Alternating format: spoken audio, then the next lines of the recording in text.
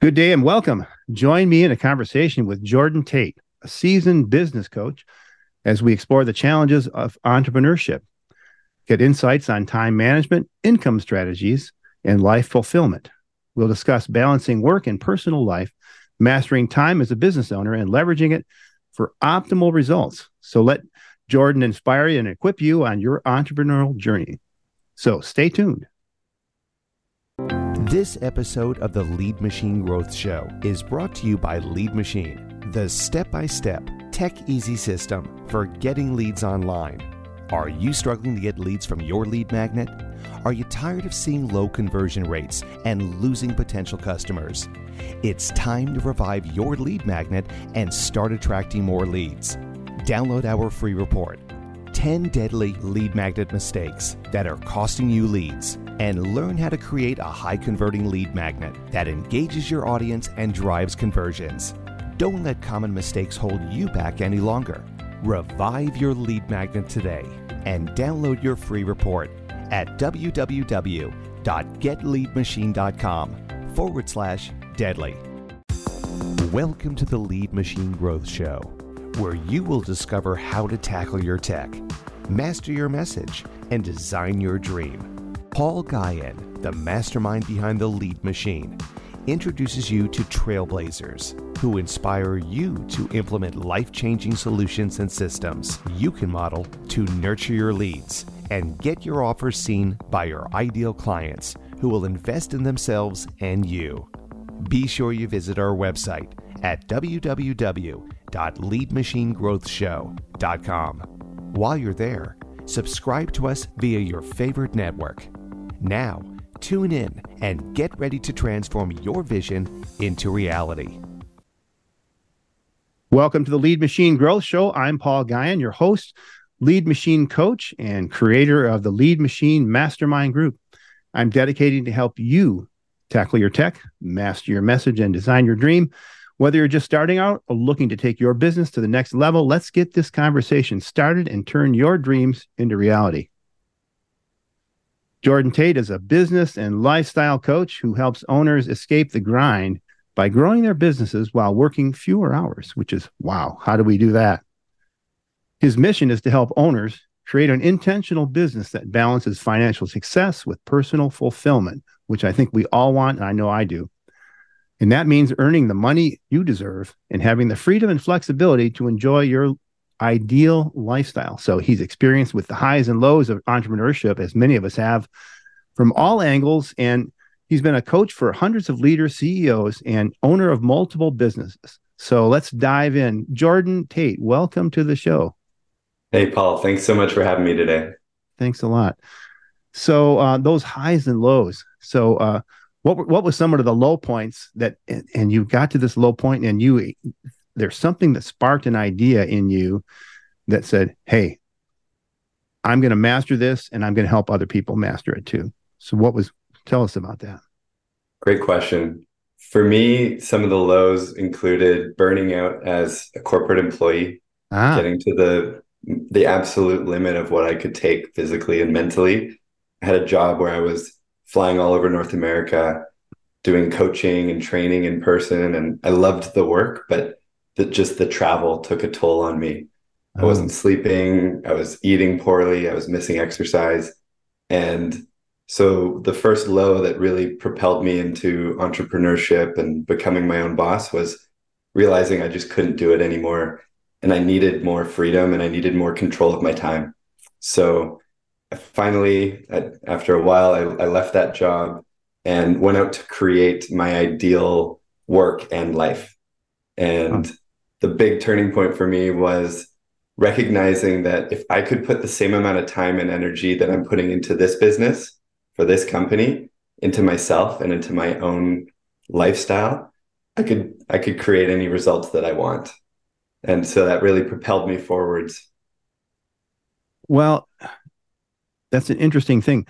I was just speaking with someone yesterday about taking that leap from having that security of full-time employment, having someone else pay the taxes, do the books, handle all the HR and all that other stuff that business owners have to do, especially when they go out solo.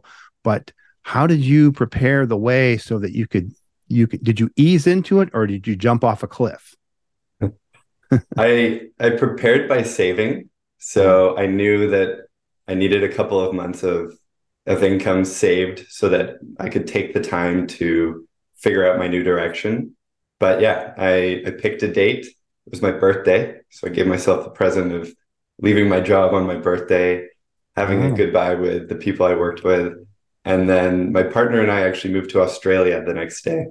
We both quit our jobs. We moved to Australia and we decided we're going to go travel and give ourselves this opportunity to recover from the mental and physical burnout, and then to start to reorient our lives around how we wanted to live, what was important to us. And just so happened that was the month that COVID hit. So this year of free travel in Australia became a very interesting year with COVID, but actually it turned out to be exactly what we needed because remote work blossomed and both of us started our own businesses while traveling around the idea of we want to be able to work from anywhere. We want to be able to work when we want, take vacation when we want, and we want to earn a stable and sustainable income that can support the lifestyle that we have. So I really designed my business before I even started it around the life I wanted it to provide. Yeah, and I think that's a smart way to do it. And having kind of the end result in mind. I've heard Dan Kennedy, if you're familiar with Dan Kennedy, the very popular direct response guru, probably the number one guy out there, definitely a guru. He talks about, and Ron LeGrand also talks about that, about, okay, what kind of life do you want to live? And let's build a business around that supports that life, and instead of doing it the other way around. Now, doing it the other way around, if you're going to look for a company who's going to hire you and let you live your lifestyle, there's far and few between. You don't find those, and I think that's why people do start their businesses. What are you finding why people are starting their own businesses today? Well, I've had a really intimate view into this because in the corporate job I was in, I was helping launch new businesses every month. So I helped launch 40 new businesses over a few years. So I was right there from day one when people came in and said, I'm leaving this career behind. I'm leaving this old way of working behind, and I want to become my own boss and I want to build something. And what I heard again and again was quite similar. I want more control of my time. I want to earn more money, and I want to, disconnect my salary from you just show up and you earn the same salary no matter how hard you work, no matter what results you produce. Right. And I want to be able to take more vacations with my family and go to the gym in the middle of the day and have those things that everyone dreams about when they start their own business. Yeah. What I saw after a few years was most people lost track of those along the way. Yeah. And it's normal. And I think most people experience this. You have to push so hard when you are getting a business off the ground, when you're building something out of nothing. And at first, every hour you put into the business creates better results. So you just keep doing it and you want to get it to somewhere. But then at a certain point, people find themselves working 70, 80 hours a week. They're working harder than they were before. Often as a new entrepreneur, they're making less money than they were before. Yeah. And they're too afraid to take space from their business. So they've lost that freedom and that vacation lifestyle that they were hoping for. So that's where I really help people now is people come to me when they've hit that stage. They're falling out of love with their business. They're wondering, why did I do this? I could go get a job again and I could make probably more money while working less hours and have all these headaches gone, right? But yeah, I still believe that you can turn it around. You can make a couple of changes in the way you manage your time, the way you manage your money, and you can make your business work for you so that it does fulfill the goals that you started it with. And that's that losing your dream and that wanting. Entrepreneurs have a drive. They have this idea in mind. They want to make a difference. It isn't always all about the money. Sometimes it is, but I feel that if you don't have a purpose, an impact that you want to have on the world, that's the thing that keeps you going. And that impact or that change could be for your family or for your community or for the hundreds or thousands of people or millions of people that you want to help. And so when you're ramping up, that balance is really hard to achieve. What do you suggest for when you're ramping up? Like if someone's in a corporate job and they start a side hustle and they're going to set a goal to maybe replace their income plus 20%. So they know that they've got health insurance and all these other things and savings and a cushion saved up. How do we get to that point? I kind of think it might be bite-sized chunks, or there's sort of gradual ramp up while you're still working, and you're working here and you're trying to get here. This is where you want to be. So how is that balance achieved? Or is there a balance, or is it more of a teeter-totter, or a you know what I'm saying? Yeah, it's well said. I believe that there are times in your life where you have to push harder. Yeah. You can't just quit your job and float, and unless you have a lot of savings. But what I've seen work well is people start their side hustle, or they start dreaming about their new business after work, before work, on the weekends. They start to formulate it. And then when they feel ready, which is different for everyone, what that looks like. Some people are willing to make the leap and push. Others want to have some more, confidence that it's going to turn out well for them. You do have to push during that phase, but it's all about creating that opportunity to make the leap and then create that new business and lifestyle that you want. But I think it goes back to being really clear on how much money do I need to make? Not how much would I love to make, but what's the baseline that I need to make to live comfortably? And then how many hours am I willing to work to get that? And you can build a business around those two simple factors. What's my hourly rate need to be? How many clients do I need to find? What's a business model that will make those two line up for me? Because it's different for everyone. And balance, what I find with clients is, for some people, balance is working 60 hours instead of 80 hours. That would be a dream.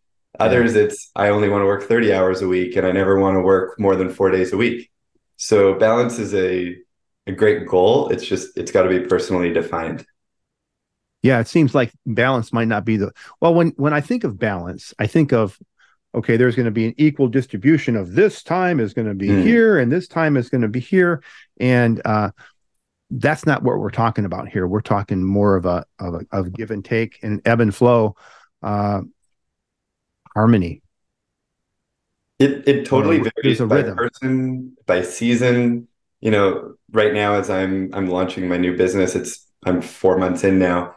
I am putting more into my work than I was 6 months ago when I was in a different situation. Yeah. But what I know, what balance means to me is having enough time to achieve the important things in my work and in my life.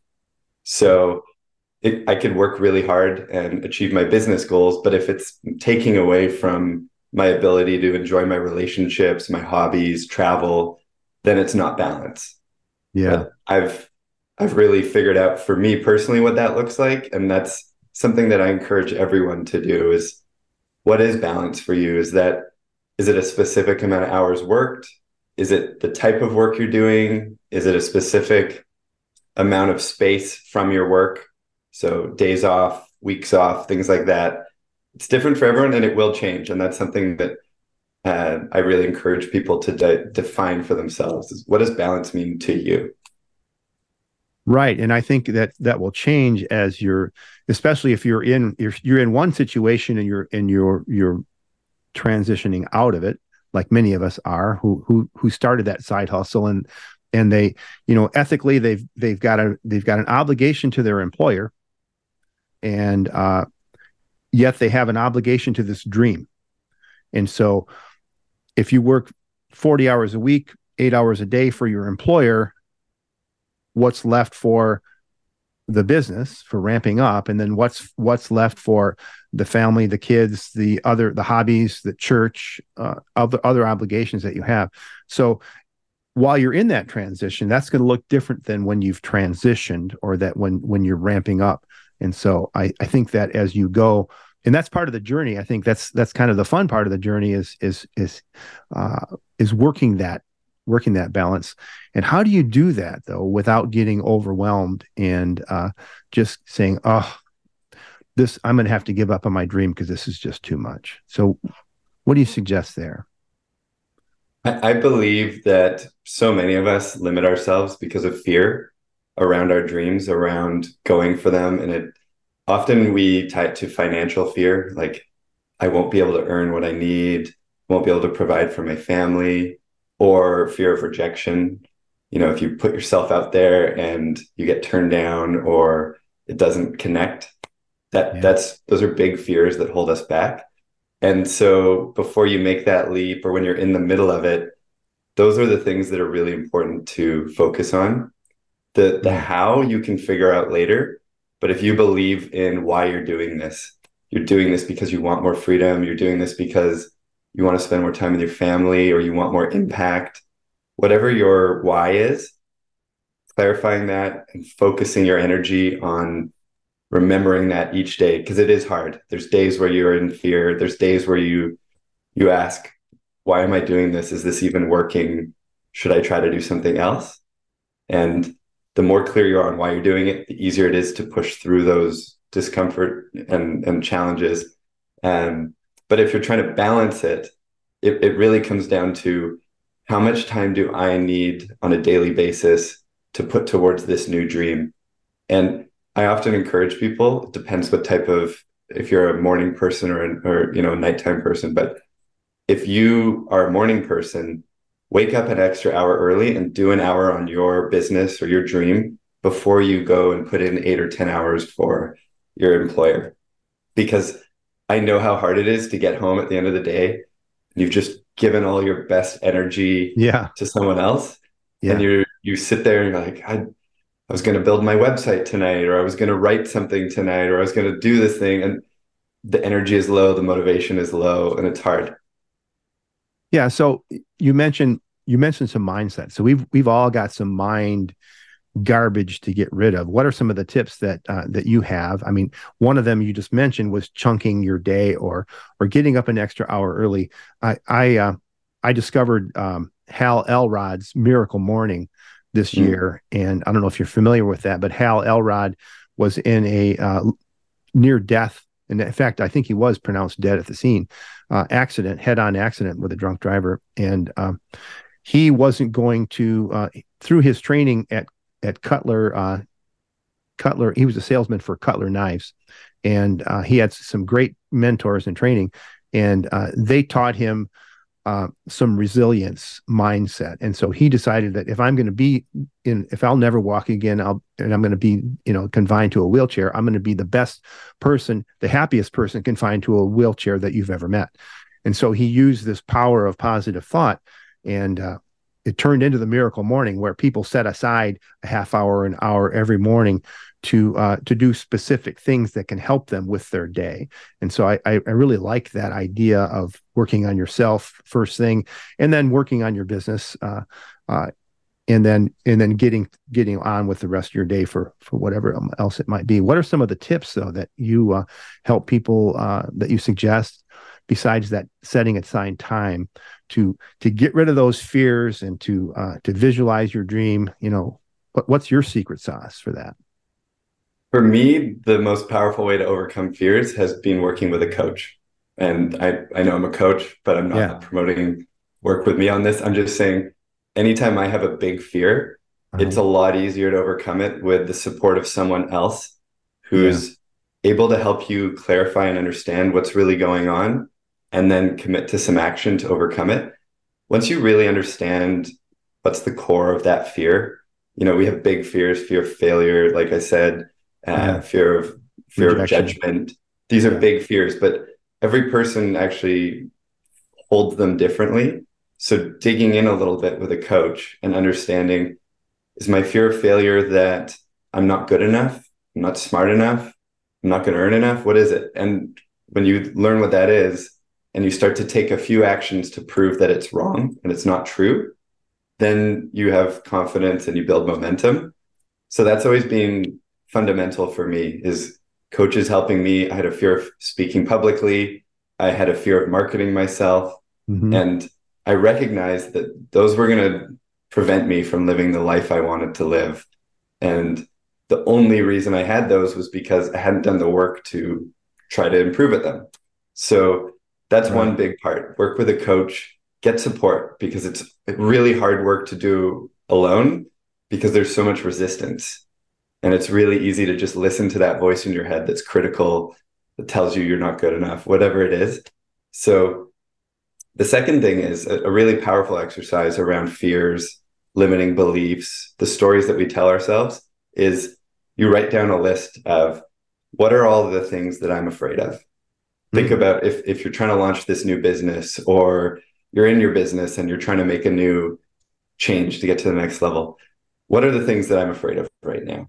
And write just down like a big, broad list. And then for each one, try to define what really makes this scary to me. Like write it out in sentences or a paragraph if you can, because as I said, the deeper you can understand it, the better. And then the third step is reframe it. So instead of saying, I can't do this, or I'm not smart enough, you say, I don't know how to do this yet. I haven't learned how to do this yet. You start to reframe it as a open window for, there is room for me to grow here. There is room for me to learn and make progress. And this really comes from the growth mindset, the abundance mindset, shifting from, I can't do this to, I can learn how to do this.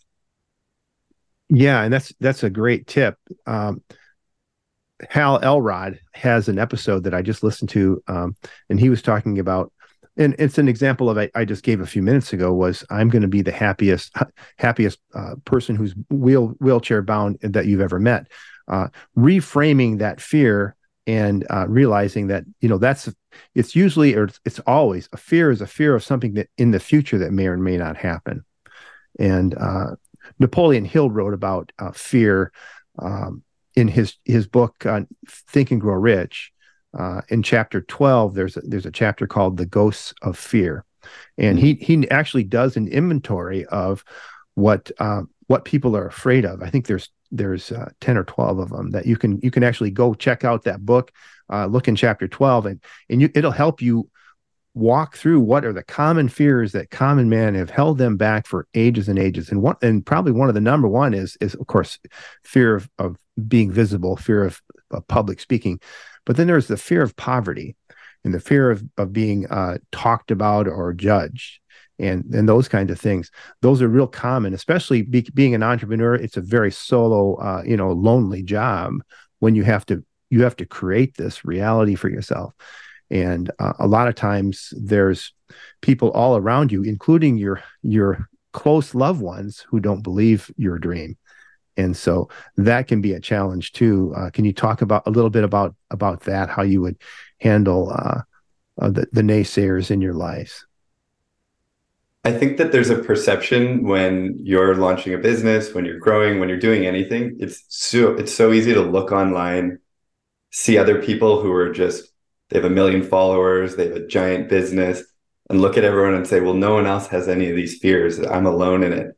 But the truth is everyone has fears, and they evolve. But the people who are like achieving their dreams, who are making progress in their lives, recognize that there's a fear, and then they go at it instead of run from it. This is a lesson I had to learn after years of kind of running away from responsibility and the potential I knew I had, because I had to overcome fears to get there. So if people are feeling that, I really do recommend that you shift your perspective on fear from fear is something I can't overcome. I'm naturally this way, I can't change, to fear is like anything. If you work at it, if you focus on it, it changes.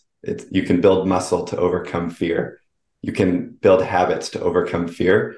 And when you weaken it by proving to yourself that I can speak publicly, or I can market myself, or I can right, then these different proofs help you continue to believe and continue to grow.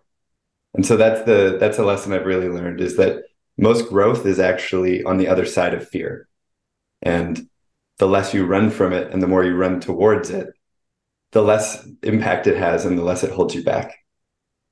Right. So being in your in that comfort zone doesn't really spur growth, but being uncomfortable is where you really have those breakthroughs, right? And the entrepreneurial journey is the uncomfortable zone, and I describe it kind of as an unlimited uncomfortable zone, because just when you get comfortable, you realize there's so much more I could do. I could hire somebody. I could create a new product. I could launch a new service, whatever it is. Every single time you do something, you're doing it for the first time, and you're learning and you're putting yourself out there and you're building a brand. And there's so much discomfort in that. And I believe that's why so many people stay employed in jobs that they don't love, because the fear of all the other stuff that they would have to do if they went after their dream is too big. And the entrepreneurs that are just pushing through, every day is a struggle, and there's a lot of self-doubt, but you're not alone. Everyone else is experiencing it too. They're just pushing through it. Yeah. And do you recommend some sort of community, or what do you recommend overcoming that loneliness, especially when your family doesn't believe in your dream? What do you suggest there? Community is integral. So a lot of the owners I speak to, they say their number one problem in the early years of their business is that they feel alone in it. Yeah. They don't have someone who understands the problems they're experiencing. They don't have someone to talk about and get advice from. That's why a lot of people come to me as a coach, is they start to realize, I just need somebody to bounce my ideas off of, to let me know I'm doing the right things. But beyond having a coach or a mentor or an advisor, it's also important that you connect with other people who are experiencing the same things, so you can recognize, oh, we all have these fears. We all have these doubts. We all have these same challenges. Some people are better at solving certain ones than others. So mastermind groups, communities online are really impactful. And another thing that, I spent a lot of my career in was franchising. So a huge reason people join franchises is because they want to be their own boss, but they don't want to have to create everything from scratch. They want to have a system that's pre-built, and they want to join a community that already exists and it's full of like-minded people. That's one of the reasons franchising is a very good way for people to make that initial step into entrepreneurship if they don't feel like they have all the experience they need. Yeah, that's a good point. Is that one of the things that you focus on when you are working with clients, is franchising? Or is that something in your past? I spent a good part of my career. The first corporate job I had was training and launching new franchises within a painting business. I've been the CEO of a franchise business, helping grow the overall locations. And then I've coached and consulted with dozens of them. And it's a really cool industry. Again, if someone's an employee right now, they're not happy, they're dreaming about, I want to have a business someday, but maybe they're not as entrepreneurial. Maybe they don't have like the innovative idea, or they don't want to start from scratch. A franchise can be a really good way to do that, because you get a pre-built system, you get a pre-built community, and the support, which, there's a great book about it called The E-Myth, which says that 4 out of 5 small businesses fail in their first 5 years, but only 1 out of 5 new franchises fails, because you have so much more resources behind you as a new business. And that's the book by Michael Gerber, right? Yeah. It's a really foundational book. And even if you're not in franchising, it does lay out the path to grow a business and the change in your role as a leader as you go.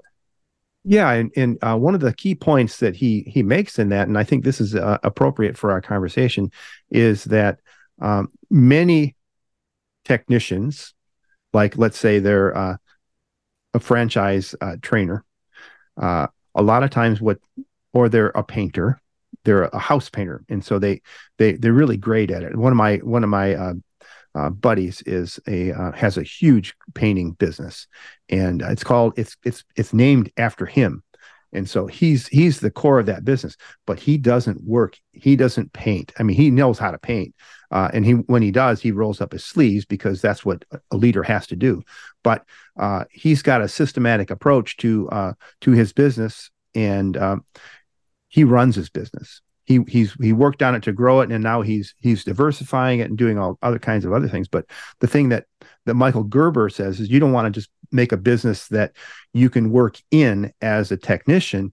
You want a business that you can work on to grow. So you take that time that you would be otherwise doing an hourly job, and you spend the time building a systematic approach for a scalable business that produces reliable results, and you can take a vacation for a month if you want to, and it continues to run because you've built those processes and those systems into your business that make it scalable.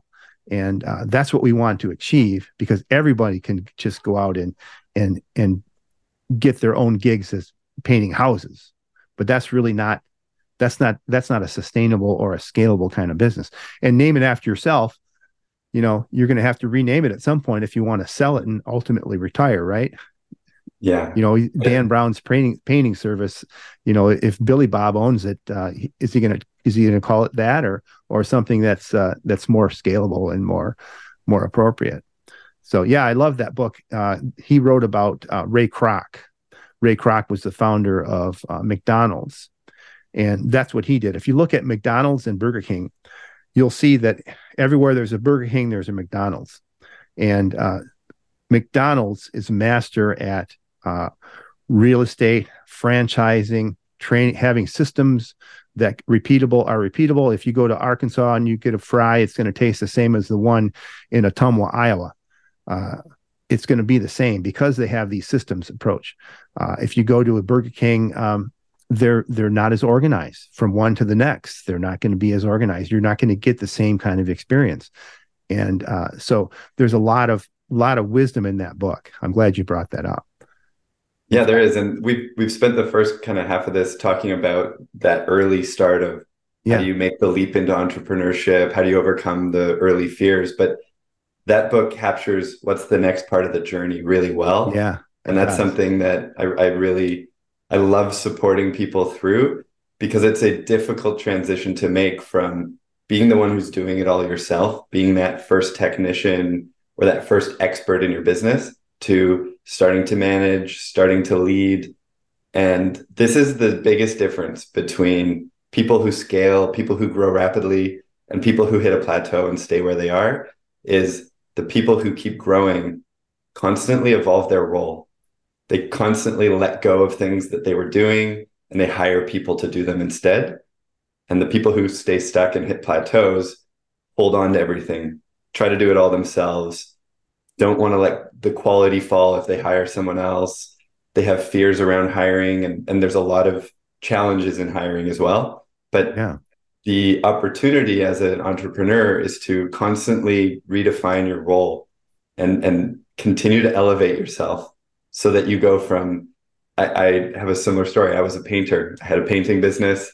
I was making $25 an hour in my first year. And I realized if I want to make $50 an hour or $100 an hour, I can't do that by being the painter. I have to have other people working with me. Yeah. But they're hard transitions to make. And I really think that going from the solopreneur, solo founder, to having your first 2 employees is one of the hardest transitions in business, and is really underappreciated when people start their business. They don't anticipate how hard that's going to be. And you mentioned when they started, is it a good idea to have that in mind when you're starting, so that you can build your business in a way that can be scalable, and you can outsource those things you're not so good at and eventually replace yourself? Is that a good way to start? Absolutely. It's integral that you recognize that you're not going to be the best person to do everything. So when you start your first business, or you start your new business, you're going to be the marketer, salesperson, operations manager, recruiter, bookkeeper, admin, customer service. Like, you're trying to do it all, and no one is good at all of those things. Yeah. So you're doing things that you're not good at. So you're doing them less efficiently or less well. And you're probably doing things that you don't like doing. So people who love bookkeeping rarely like dealing with people. People who love dealing with people really like bookkeeping. So what you do as you grow is you start to define, what would this look like if I was doing the best work possible that only I can do, that energizes me each day? And how can I let go of those other things? And there's so many questions I like to ask people, but a simple one is, what's your time worth per hour right now? And if you're solo, you just figure out, what's my income divided by how many hours do I work? That's what your time is worth per hour right now. If you want to double it, you can't work twice as many hours. Right. You'll hit a ceiling. So if you want to double it, you have to start focusing on the $150 an hour activities, the $1,000 an hour activities. Yeah. And outsource the $25 an hour activities, Right. And do you have a methodology that you use for doing that scale from solo to the next level? How does I have an exercise I like to go through with people, which is, write out all the tasks that you're currently responsible for in a week.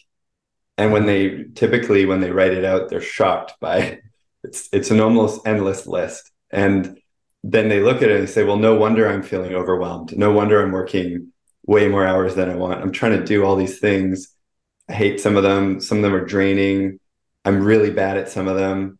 And then we say, okay, well, what if you just took 25% of those and you outsource them to a contractor or an employee? Often the tasks they don't like are grouped into the first roles they hire for. So administrative assistant is a critical first hire usually. Marketing support is a second critical first hire. Yeah. And then a third is the technician or the service provider or the operator who can do the customer facing work. Yeah. And start to relieve the person to do the strategy, the planning, and the decision making that's worth much more per hour than just providing the service. Right. And then a lot of us are coaches. And so that's what lights us up. We're leaders of a mastermind group. We're doing one-on-one coaching and group coaching, and we're doing webinars and things and that's the hardest thing to replace. And probably that's where you should be doing your $1,000 an hour work with those people.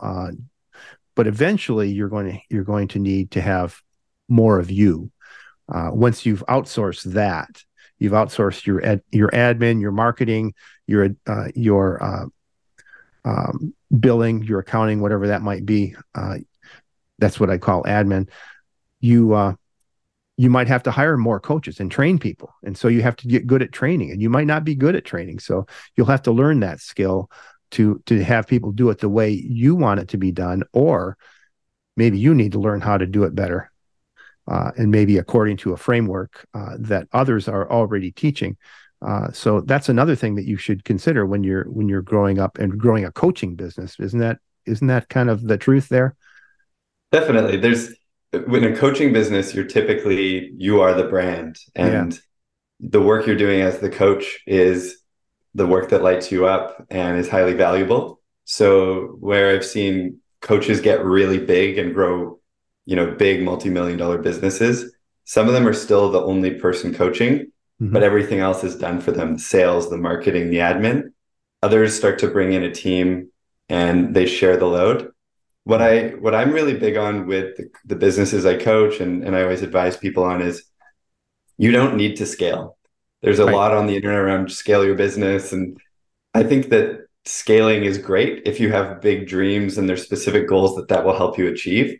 But I know people who run $1 million businesses alone or with one employee. For sure. And they're super happy and they don't need to scale. They don't want the headache of employees. So it's different for every person. And this is, again, where I say, you got to be clear on why you're doing it and your personal goals for your life and your business, and then build the business that facilitates that. Because some people want a team of 5 on day one so that they can grow really fast. Yeah. And then others just want to take their time, go one step at a time, bring in a contractor, bring in an employee, learn how to do it all themselves. And I'm personally much more of a solopreneur. I like to work with contractors on website and specific things, but I like small. I like simple. I like to be able to step away from my work and not feel as responsible for a lot of other people in it. And that's the decision I've made, and it facilitates the life I want to live. Right. And that's why you're a true business hero, because you're helping other people do the same thing. I think a lot of people that are in my groups, they're in their second act. And like me, they're thinking about retirement, and yet they still want to make an impact. And I've been making an impact with marketing and technology, especially tech, for almost 45 years. And I want to continue helping people and seeing people succeed through that. And I don't need to have $10 million business. That'd be great, but I want to have to be able to have an impact on the community. I want to be able to help grow my church. I want to see my kids launch and have had good, fulfilling lives, and have people do the same with their family. So you don't need a lot to do that. You just need to have something that sustains you in the lifestyle that you want to have, and take care of the things that you need to take care of over time. And I think a lot of people are in that space, that the desire to be a solo. That way, they can do business from anywhere, and have some time freedom to. So having a big business like that does require a lot more, and you've got a team to manage, and that there's more. I would call them headaches. The bigger the company, the more there is to do, right? And so staying small is not a bad idea. One thing that you mentioned in your bio was taking control of your time and escape the grind. And we've been talking a lot about that, but we touched on time a little bit. What are some tips that you can give to our listeners for maybe not managing time, but controlling time, or taking control of their time and what they spend their time on? When I help people take control of their time when they feel out of control, it's usually because of four things. The first is they don't have clear priorities. So they're just trying to do everything. Anything that comes in is urgent and a priority, and they jump on it. And as a result, they kind of work really hard, but they work in circles. And so first step is get really clear on your priorities in your business and in your life. And when I say clear, I mean top three. So in business, when you set your top three priorities, that becomes your strategy. What are the three things that if we only focused on these, our business would grow and achieve the goals that we wanted? And then in life, what are the three things that I want to make time for, and I want to make sure I have the energy for in my life? And when you have those, then it gets a lot easier to say no to things. So say no to things that don't line up with your priorities or don't support your lifestyle goals. So that's the first one. Just clarify your priorities. And it goes a long way in relieving the tension from trying to do everything. Second one is, sorry. Go ahead. Number two. I was going to say the second one is setting healthy boundaries. And when I talk about boundaries, some people are really good at this naturally. Others totally struggle. I was a person who really struggled with boundaries. I would just say yes to anyone. If anyone had a request, I would say yes. And when you're in a business, you've got clients with requests, you've got employees with requests, you've got all these different people who want things from you, and you have to learn to say no. And that's where those priorities help. Is if someone has a request from you for your time, which is so valuable, and it doesn't line up with what you are trying to do or what you think is important, then being able to say no is important. And then the second piece is other people struggle with boundaries between themselves and their life. So they will just work unlimited hours. They'll just work every single day. They'll never turn off their email. They'll work through weekends. And so I also work with people on setting boundaries between your work and your life. When are you going to start? When are you going to finish? When are you going to turn off those phone notifications? Finally, when are you going to take a holiday? Those are boundaries that a lot of people struggle with as well. And if you don't put them in place, your work will just take over. It will always be there. It will always be demanding. And you start to lose control of your life that way really fast. Then number three. And the third one is own your schedule. So as an owner, my favorite part about being my own boss is that no one can dictate what's on my schedule and when I work. I can choose when I start. I can take a break in the middle of the day. I could decide I want a day off tomorrow, clear my schedule, and I don't have to ask for permission to do that. But a lot of people end up kind of treating it like they're still an employee of the business. And I just got to do whatever's on my schedule. I got to say yes to everything. Whatever comes up, I'm going to do it. So another exercise I help people with is clear your schedule and recreate your ideal schedule from day one. So take a blank calendar and write out, when am I going to sit down and start work? What's the first thing I'm going to do each day that's going to move my business forward? Am I going to take a lunch break? Am I going to take an exercise break? What time am I going to finish work? And all of these things that you can create, and then you put your work into that, versus working and working and working and then making your life fit around it. Make your work fit around the life that you want to live. So those are three priorities: boundaries, schedule. Each one supports the other. When you have a schedule, it helps you say no to things. When you have priorities, it helps you say no to things. And then last is productivity. And this is where I see a lot of people struggle as well. I did a post on LinkedIn on this yesterday. A lot of entrepreneurs, when they're their own boss, they don't always know what they should be doing with their time. They sometimes are sitting there and they're looking at a blank spot on the calendar and they feel like, well, what should I be doing? What should I do? And then they go on social media and they scroll, or they start editing the last page on their website, just feeling like they got to be doing something, but it's not the right thing to do. So I work with people on mastering productivity, which is, how do we get more done in less time? And how do we get the right things done? And the simplest things there are eliminate distractions, turn off the social media on your phone, close more of those tabs on your desktop, and sit down each day and say, what's the most important thing I can do today? What if I just put 2 hours into that in the morning? Where will I get to? Wow. Great. What I was going to mention, with managing your time and your calendar and your priorities, and we haven't really talked about our values. And I work with a lot of companies that have kind of abandoned their values as they grow. And one of the symptoms is that once they get to be about between 30 and 50 employees, they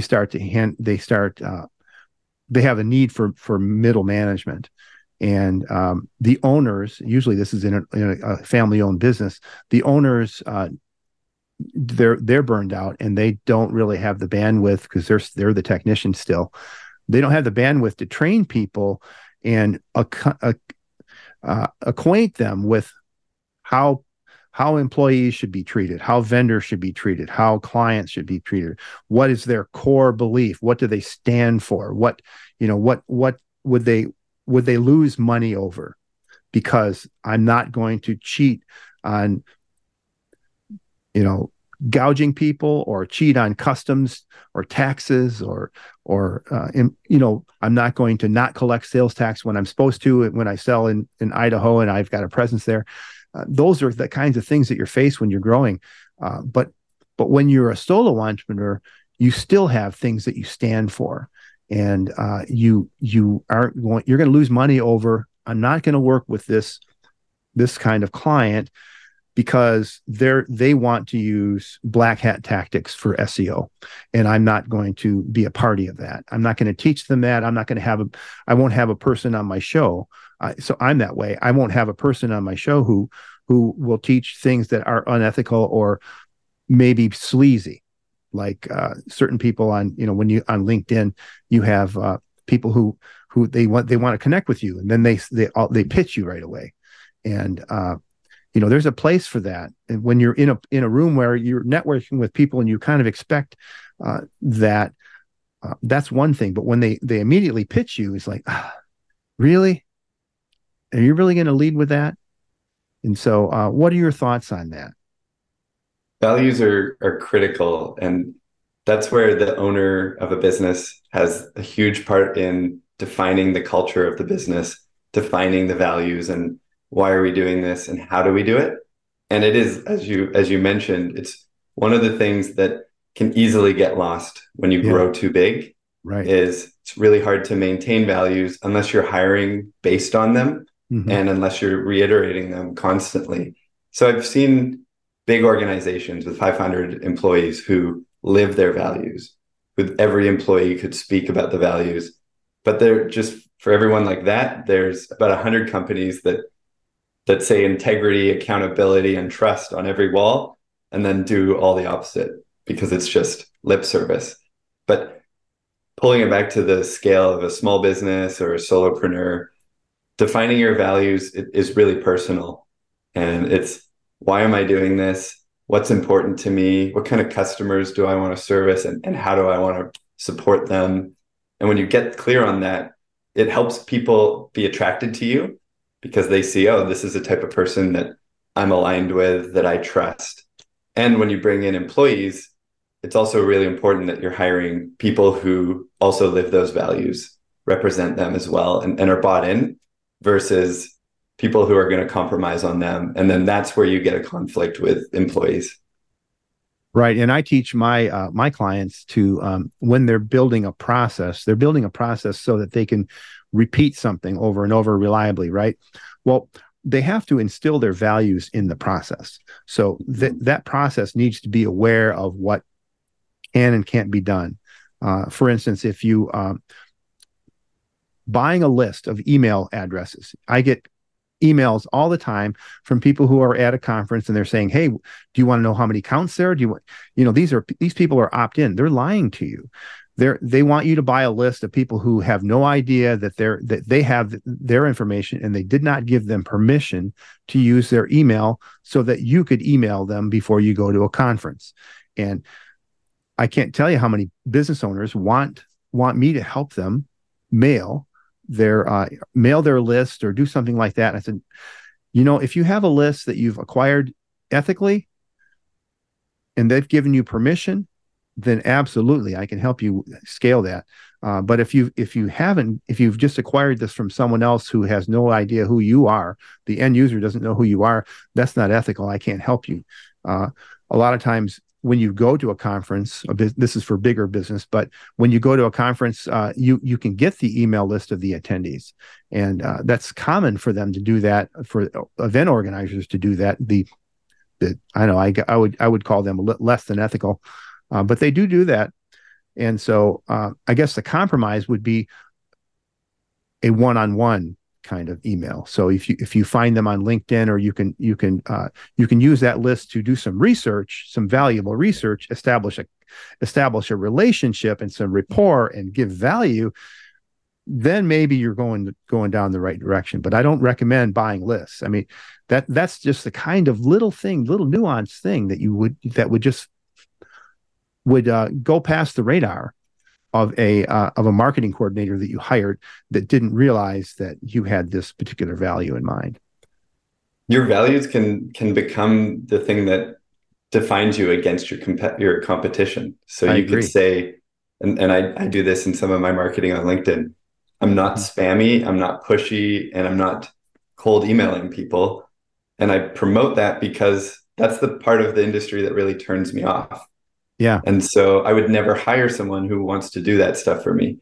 And I think that's what you're hitting on there, is being clear on your values helps you say, this is not how we're going to grow the business, because there's a million ways. And some of them are, high growth, and some of them are low growth, and some of them are sleazy, and some of them are authentic.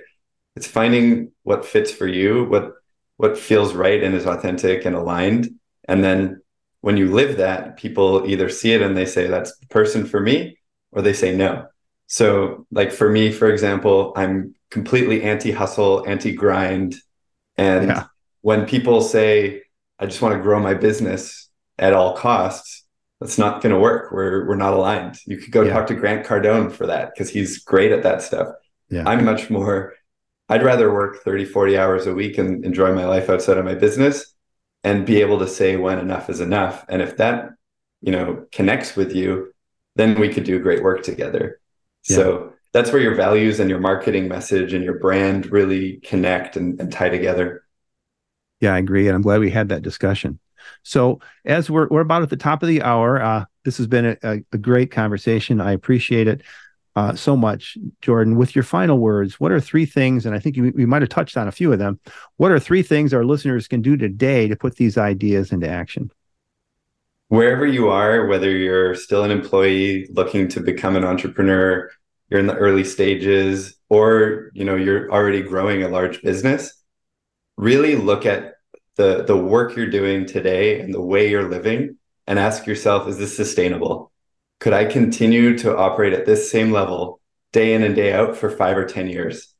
And if you say no, then there's some changes that you need to make in how you're working. That's typically good advice. Changing the hours you work, turning off notifications, things like that. But is my work sustainable is a first key in understanding if there's a change that you need to make. Second one is define for you what does success mean. Define what is enough financially. What is enough for how many hours I'm going to work? Because if you don't define those, you'll chase what other people are defining as success, and you'll never feel successful. If you think success is 100 million a year, there's a different lifestyle attached to that than if you think success is 100,000 a year. So defining it for yourself is key in creating the path to the life you want to live. And then third is, when you're building your business, make sure that the decisions you're making are aligned with the lifestyle that you want to live. So don't build a business that doesn't let you take vacations if vacations are an important thing to you. Or if vacations are not important, then maybe build a different type of business than what I'm building. And all three of these kind of go hand in hand, but it's part of being intentional as you grow and making sure that you can stay in love with your business and your business can provide for the dreams and the lifestyle that you have. Right. And I would add to that, make sure that those also align with your values. Well said. Absolutely. So Jordan has a free gift for you, an invitation from his vast knowledge, a free 30-minute training on how to take control of your time, work fewer hours, and enjoy more balance in your life. And if you're ready to go from time poor to time rich, this is for you. Go to www.theintentionalbusiness.ca/time. That's www.theintentionalbusiness.ca/time. And remember, faith and action go hand in hand, so put the pedal to the metal. And until next time on the Lead Machine Growth Show, I'm Paul Guyon, and Jordan Tait, thanks you so much for coming. I've really enjoyed our discussion today. Thank you. It's been a real pleasure. Thank you for tuning in to the Lead Machine Growth Show with Paul Guyon, where we show you how to tackle your tech, master your message, and design your dream so that you can transform your vision into reality. Remember to visit our website at www.leadmachinegrowthshow.com and enjoy even more great episodes like this one. Again, while you're here, subscribe to us via your favorite network. We look forward to seeing you next time on the Lead Machine Growth Show.